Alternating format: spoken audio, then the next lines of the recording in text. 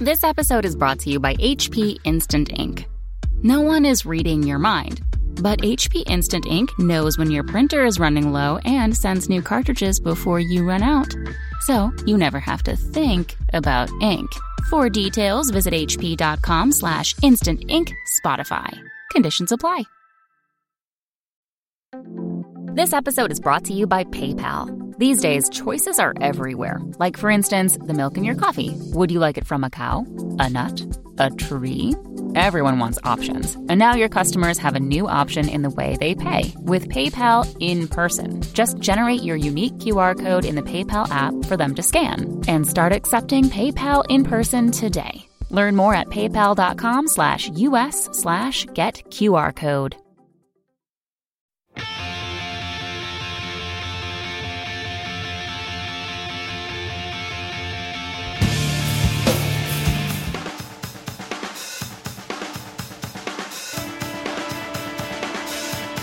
Forgive me for running off to find the one thing I have to do.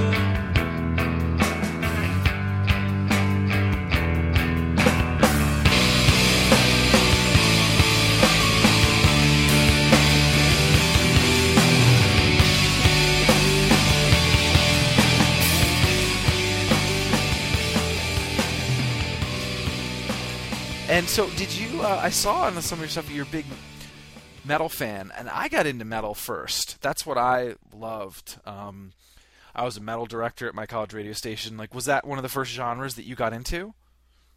No, I didn't. I liked some metal when I was in high school. I don't think I really got into it until I was maybe a sophomore in college when I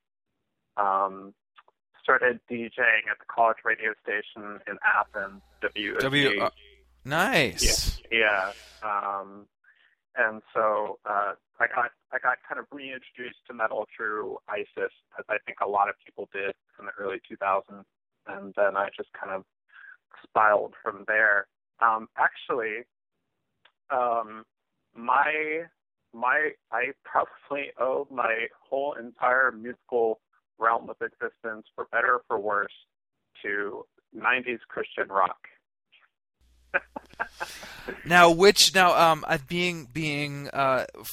Going to school in the South, and you are from the Atlanta area, I'm very familiar with that. What was this like? Tooth and nail or solid state stuff, or even less than that? I was very much a tooth and nail kid. And in kind of like all the very, very tiny labels that were part of like the Christian punk and hardcore scene in the late 90s. If you were to name a label or a band, I probably saw them or had like their CD or their 7-inch or whatever. Were you a fan of Spitfire? Yeah, they were one of the weirder ones at the time. They kind of picked up on the Dillinger Escape Plan kind of like insanity before a lot of those metalcore bands did. They're up on topping Dillinger Escape Plan before everybody else. Yeah, they would. I don't know if you ever went to the Mac Rock convention, which was in Harrisonburg, but they always played, and it was always with Dillinger. One of their drummer dated a girl that I went to school with, and so he would always come and visit, and he would play me his songs or records, and we would goof off and stuff. And it was that scene is very interesting because I think people from, if it's the West Coast or the North, like you kind of get scoffed at, but a lot of times, and I don't know if this was your situation, but I know a lot of friends that I had, like that's all they could listen to. Their parents were like, you only can listen to Christian bands. I don't think my parents ever told me that I could only listen to Christian bands, but they certainly monitored like the stuff that I was listening to and watching when I was growing up. And so because of that, I mean, I would still listen to like, the mainstream rock station and like worship at the feet of, Billy Corgan and stuff like that when I was, a teenager. But the stuff that I could actually get away with, actually buying in record stores were like stuff that basically came out on tooth and nail at the time because, you know, they had this incredible distribution that got them into every store. It wasn't just like the Christian stores or whatever. So I really relied on what I could find in and this is where it gets especially embarrassing, the Christian bookstore. I relied on what was there. And you know, not to get all nostalgic or whatever, but I relied on zines at the time. On what? On zines, like paper Xerox. Yeah. Like fanzines and stuff. This is the nostalgic podcast, so do not worry. I realize that. Yeah, I need to accept it, embrace it. But there are some really great, like, you know, Xerox zines back when I was in high school that, you know, I'd pay my $2 and, you know, self-addressed stamped envelope for. And that's how I would read about these bands. You know, of course, there wasn't YouTube or anything at the time, so I just had to trust that what these people were writing was actually true. And, you know, sometimes it's not great, but most of the time you just be turned on to this whole other world without, like, any preconceived notion of what it was supposed to be. Well, that's so interesting about it. I mean, you had to do the work, and you had this leap of faith that you would, not necessarily to use the Christian term, but you would have a leap of faith of I read one review, he said it's awesome, I'm going to send $12 in an envelope and hope to God that in a month the record's going to come. And you got it, and you listened to it over and over and over again, and you either got it, you were stoked on it, and you read the liner notes and found out about more. There was such this, you know, discovery, and I think definitely with the Christian, you know, scene that was even more like a tighter community with Cornerstone Fest. All those things were happening at that same time. Yeah, absolutely. And Cornerstone alum, 1997. And that's where, I mean, I think I really got into kind of like the Christian punk and hardcore stuff when I was about 13, maybe 12. And I went to Cornerstone when I was 14. I was a freshman in high school. And my cousins, who are much older than me, they agreed to, like, meet me in Chicago if I got a flight. And then we drove through the cornfields, Illinois, and we went to Cornerstone and camped out. And I just got turned on to this whole weird world of, like, Christian festival culture, which I don't think really exists anymore. I've been out of that scene for, a decade and a half at this point. But it was definitely a different world from some of the festivals that I go to now, especially. You think? Yes. Did you get to see Hopes Fall? This coming from a guy who's going to Maryland Death Fest this weekend. Yes. Did you ever see Hopes Fall in any of those? Oh yeah, they were. They were based. I mean, they were from Charlotte, North Carolina, but they might as well have been an Atlanta band because they played so often in the youth halls in like the Atlanta suburbs. So I saw them, you know, before even Frailty of Words came out. Gosh, how long ago was that? Well, actually, I booked their first show. Oh, really? Yeah, they played Elon. They played at a parents' weekend outdoor venue. The tape that they released, that photo is from that show. They're like demo tape, and it was hilarious. Like, parents are coming to like visit or like show off the campus, and there's Doug and them like screaming their heads off. It was amazing. Yeah, it was like, you know, that was my first sort of intro to that scene, and they kind of got me into what was happening. And at that point, yes, I knew it was Christian, and the words there wasn't swearing, and there was some preaching or talking, but it wasn't like the shows were always just Christian kids either. It was it was like they have a sick breakdown on Shines Through. I'm going to check them out. Yeah. Well, the funny thing was that years later, I had at a friend at WOG, and we realized that we both kind of grew up in the same county, and we started talking about like high school and whatever. And she turned out to go to like a lot of the same shows that I went to, and I was that surprised because she's Muslim. And I was like, really? I was like, why did you go to these shows? You're Muslim. And she said, well, my parents didn't want to send me to like, you know, the clubs in downtown Atlanta because they didn't know what was going to happen. So they felt safe sending me to a Christian rock show. That is funny. But it was true. Like that made a whole lot of sense to me. I was like, yeah, they were like very safe spaces, and that's, you know, I don't know where that came from, whether it's just out of Christian doctrine, or whether it actually came from DIY practices. But I mean, that's what DIY does now. They look for safe spaces in order to like be an accessible space to everybody, and not just people who can drink. So, I mean, there's a lot of bullshit about that scene. I like, not that I think back on it, but the core tenets of it are really like amazingly DIY and very positive. Yeah. How did you? When did you? You know, we've obviously talked a lot about, you know, emo, and that's kind of how we met. How'd you get into it? What was sort of the, you know, was it in college, or was it after, or when did you sort of start to dive in? I think I was thinking about this the other day. I think it ties back to, again, Tooth and Nail band, Roadside Monument. I was about to say, God, I was gonna guess. I knew it. So it's so good.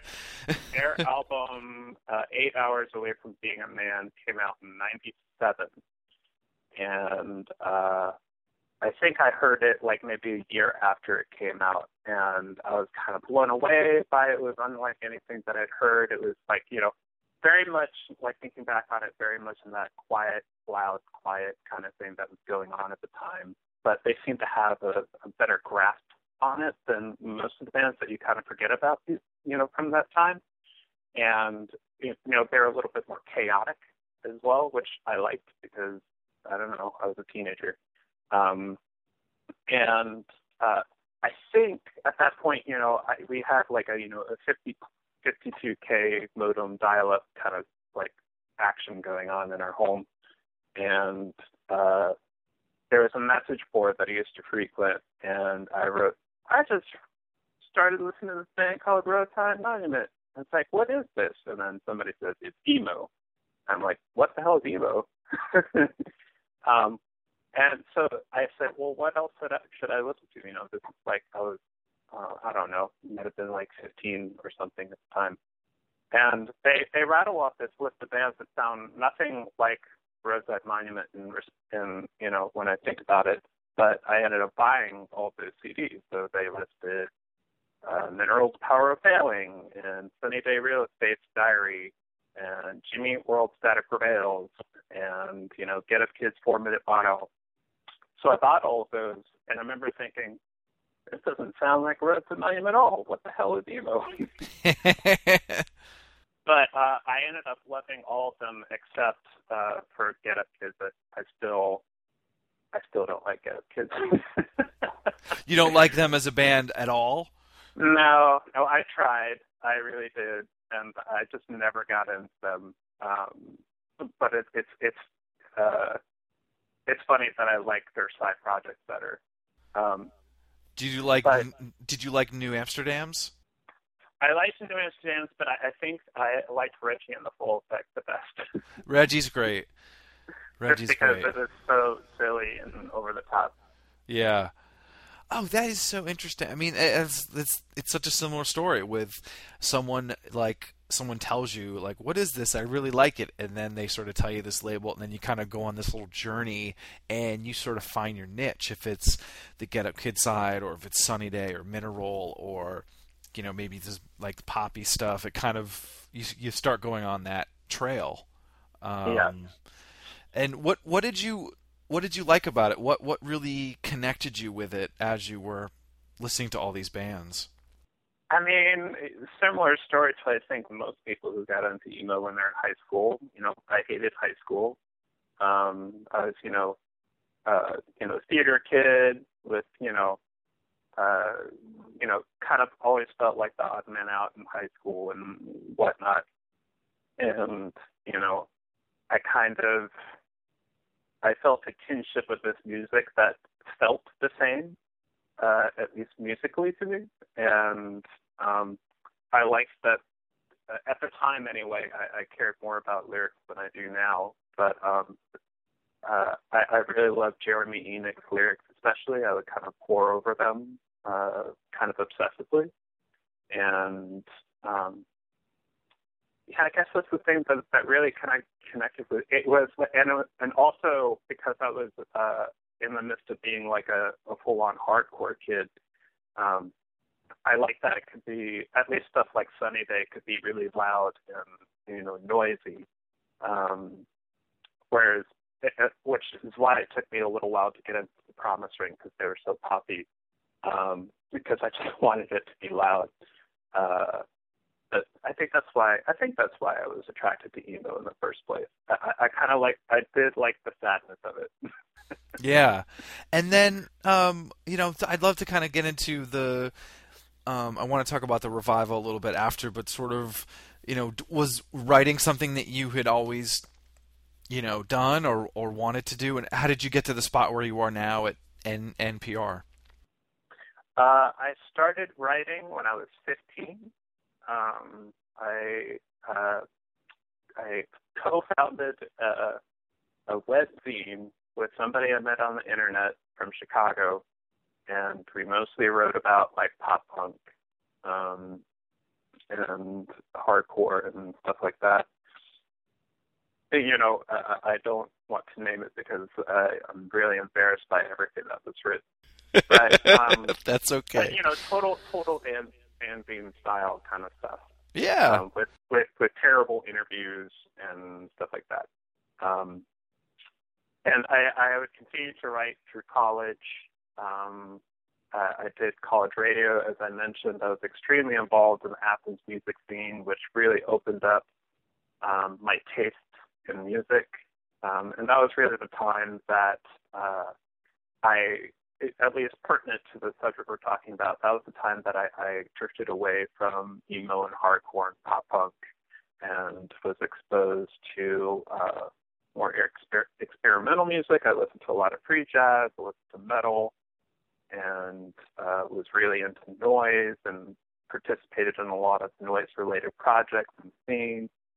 And also really got into psychedelic music because Athens, Georgia, home to Elephant Six with all the, Olivia Tremor control and circulatory system and all that stuff. So that kind of like took me a different direction, not only because I wasn't really listening to emo and pop-up anymore, it's just the stuff that was going on at the time didn't really interest me.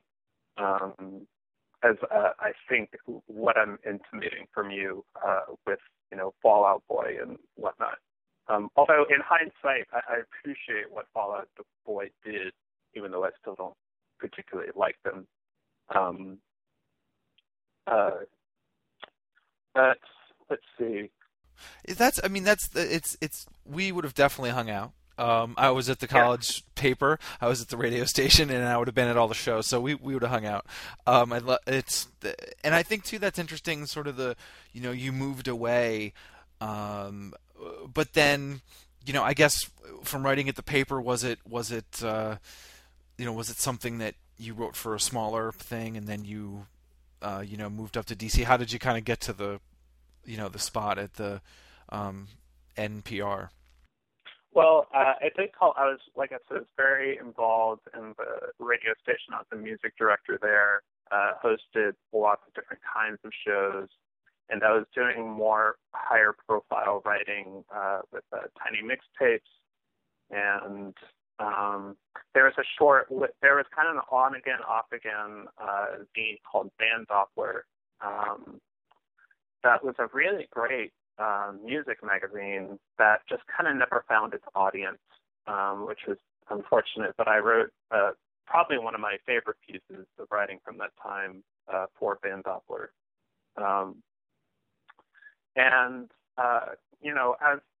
as I was getting ready to graduate from college, originally I was going to be an English teacher.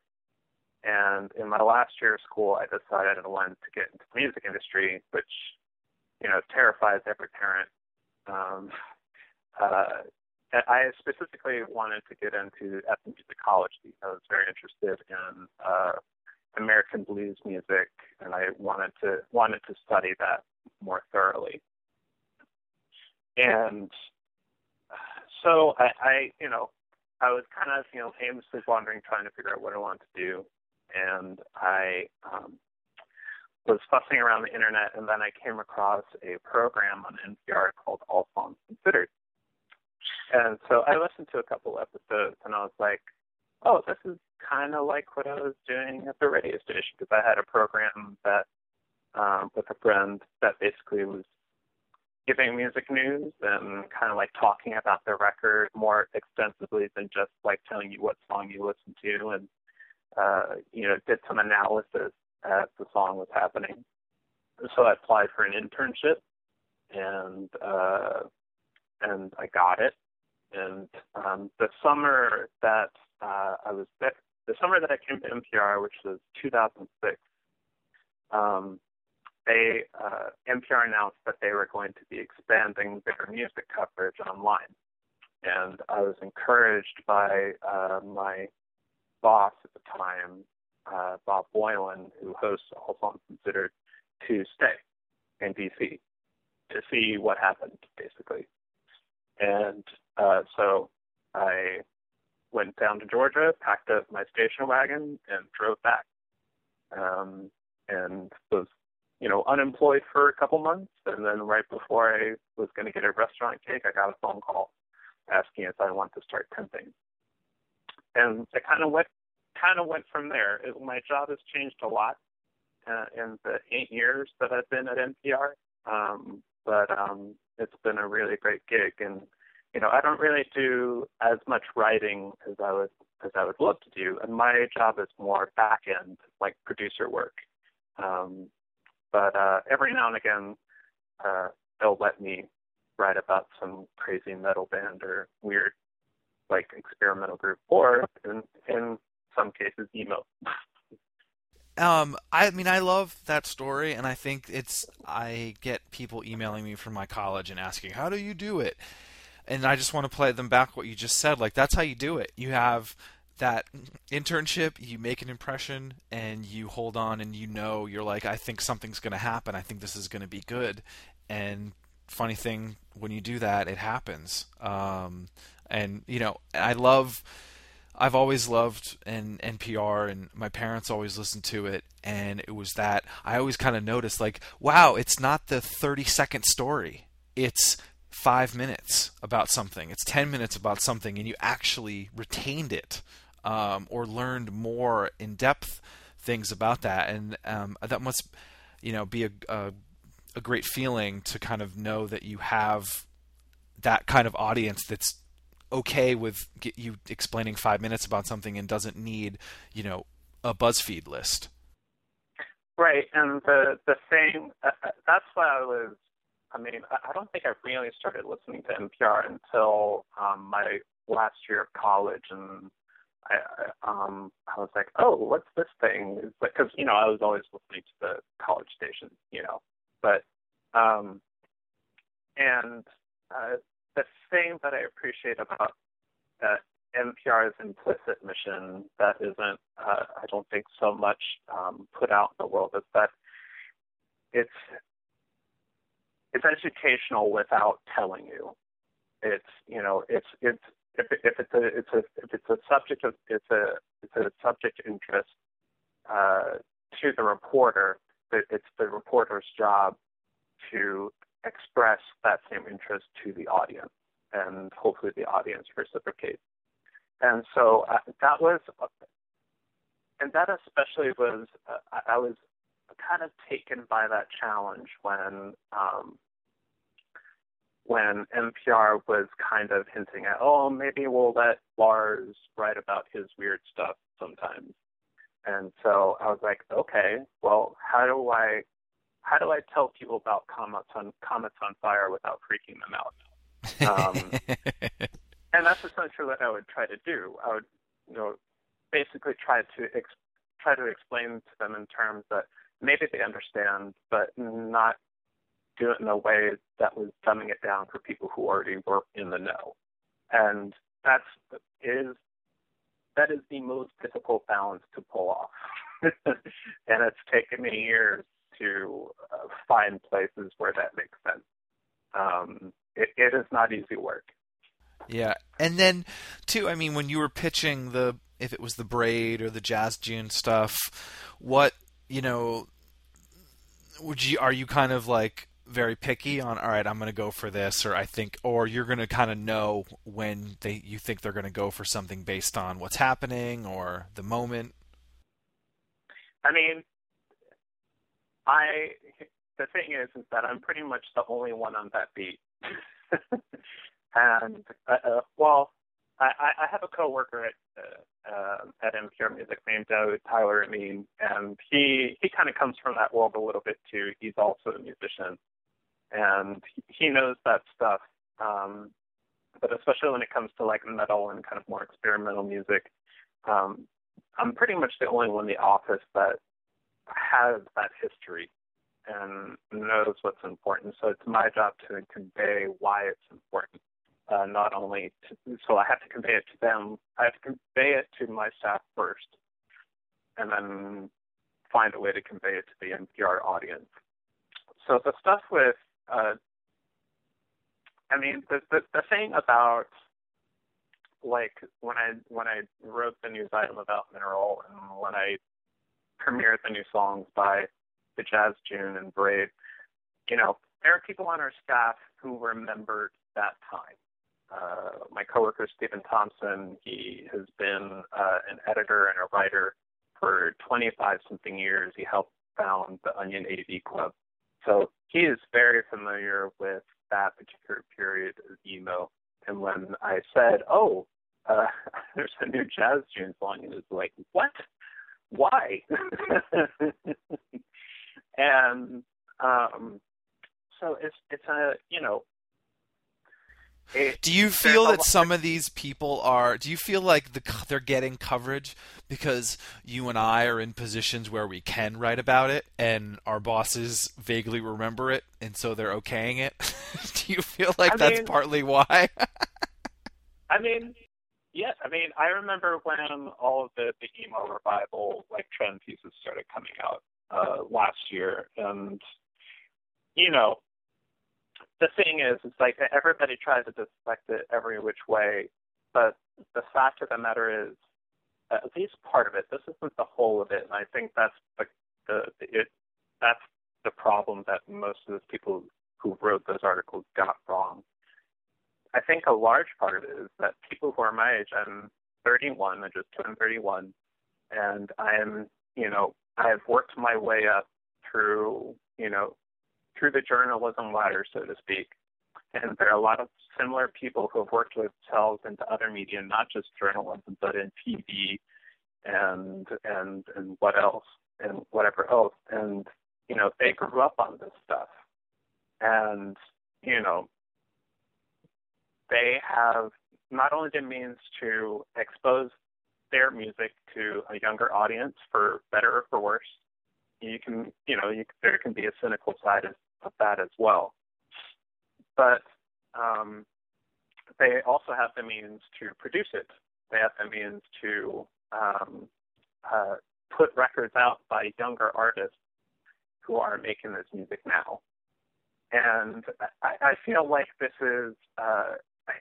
I remember I went on a rant about this on Twitter, and I made the similar point. And I forget, I don't know who runs the Top Shelf account, but he kept favoriting everything that I was writing about that exact same point, because he obviously is probably in a similar position where now he's built up. He's built up his wealth, but also his reputation with this label, and he believes in this music. and he sees a lot of younger artists doing some really exciting things with it, and he wants to bring it out to the world, and it's caught on in this really cool and interesting way. And I also think, too, the bands got better. I mean, there were people telling me in 2010 that there's these bands being emo, and at the time, it was really shitty versions of Braid, American Football, like all the sort of Midwest stuff, and nothing really kind of clicked. There were a couple things that kind of percolated, but nothing. I think it did take time, and it really was this storm of people in the right place at the right time to write it, to put out the records, just like you said, but then also the bands got better. And the recording and the money, and I mean, I'm happy about it. It's not like I'm dissecting it to be like, well, I'm bummed. I'm like, this is amazing that, I mean, I wanted to get your take too, that it's sort of, these bands were referencing artists that I thought they were going to reference the mid-2000s first, but they kind of jumped over it. And that said to me that this music really did have an impact on them, because they weren't, they're just kids kind of finding and searching quicker than we ever could, but we were also, being older, able to help them because they sounded like the older bands. I don't know if I'm hopefully making sense, but it was an interesting sort of time. I mean, I remember it was the exact same year, 2010. I was asked to speak on a panel at Mac Rock, actually, that you had mentioned earlier, the festival in Harrisonburg. And so as part of my quote-unquote payment for being on the panel, I got to go to the festival for free. And so I had never been before, and I just decided, and the roster was a bunch of bands that I hadn't heard of, except for the stuff that was at the metal hardcore stage. And so I just decided, I'm just going to go see whatever. And if I like it, I like it. If I don't, then I'll go somewhere else. And I remember one day I walked into, it's called the Artful Dodger. Great venue. Right, yeah, it's a nice place. And I walk in, and I to this day, I still can't remember the name of the band. Something to do with, it started with, it had a pipe in the name. It wasn't like Pipette, but it was something like that. And I kept thinking, this sounds like Raina Maria. I was like, what? What's going on? And then the very next band, and I remember this band that came on, was Algernon Cadwallader. I can never say their name. Cadwallader, or whatever it is. Yeah. Algernon Cadwallader, yeah. And I was like, this sounds like Captain Jazz. It's like, who's playing like Captain Jazz in 2010? And I was kind of baffled and kind of excited about it at the same time. I was like, at the time, they were extremely derivative, and it wasn't enough to really hold my attention. I think they got better later on, but I was just kind of, I had no idea that people were still making this kind of music, and I was very much delighted by it because, as you said, those years of Guyliner and whatever, I think they served their purpose for a certain generation, but I was just so curious. It's like, how did you, obviously the internet probably played a large part in like what they were like listening to, because that's the age that we're living in. But I was really excited about it, so I started doing some research when I got home, and I was like, oh, there's this band called Snowing. Oh, there's a band right here in D.C. called The Monument, and they're really good. But see how it was, the first bands were sort of derivative, but then you could sort of see it, and I was fascinated that they all were obsessed with Captain Jazz, because I like Hooks. I didn't think they were the ones to emulate. Like, I was into Hooks. Like, I understand Captain Jazz, place. I understand all these Rites of Spring, where they are and why. I was like, really? You're copying, or not copying, almost, those bands. Like, what about them, like, did they get the Jade Tree sampler like when I didn't know? Like it was baffling. But I mean, now that there's so many different bands and offshoots of it, and the name obviously emo revival, there's sort of a dirty word to it or dirty sense to it. I don't know. I'm still happy about it because people are talking, because they're talking about, maybe they're talking about if whatever band is into it over it, and then in the next breath they're talking about Mineral, and that only helps my hero, Right. So I'm fine with it. What are your thoughts on what's next? And it doesn't even have to be emo, and obviously you're so connected in with music and things that are happening. Are there things that you're excited about now, or things that are coming that you're thinking about? I don't really know what I don't really know what's next, in emo, because I think I still have this very defined idea of what it is in my mind, just because it was such an important part of my high school years. And I think I think the thing that I like most about this younger crop of new musicians is that they're challenging my idea of where it could go, and I like that a lot. That's always something that I'm looking for in music. I'm always looking for a challenge, and I have the things that I'm nostalgic for and that I reach for, but but when I want something new, I want it to sound new, and I'm enjoying what I'm hearing, at least with the experiments that I'm hearing. I don't always like. I'm still not into that band Foxing, but I like that they're thinking about where to go next. I enjoyed the same thing with that band with the impossibly long name. Yes. I can't remember their name. The world is a beautiful place, and I'm no longer alone, or something. Whatever it is. Yeah. Empire. Yeah. Right. I like that. It's like I don't think they're there yet, but I like that they're thinking about where it should go, and I would love it if because recently I was listening back to Appleseed Cat's Low Level Owl albums. I love that fucking record. And I was just kind of astonished of how progressive that was for a band that was very much kind of a Mineral ripoff, to just do almost an about face and be like, okay, this is what we're doing now. We're going to flip the script. We're going to throw in some more electronic stuff. We're going to take a little bit from post rock here and blah blah blah here, and we're just going to pack it with a ton of melody and atmosphere. And that's kind of what I want to see happen next. I don't want to see them recreate Low Level Owl, but I want them to be thinking about not just adding for the sake of adding. I want them to think about how this music can be in conversation with what else is going on in the world right now. And it's not like I'm looking for an emo dubstep album. Please let there not be an emo dubstep album. But I think of a group called, and I really wish this guy would do more stuff, but there's this group, that one man artist who's called I Am a Lake of Burning Orchids, which is a stupid name.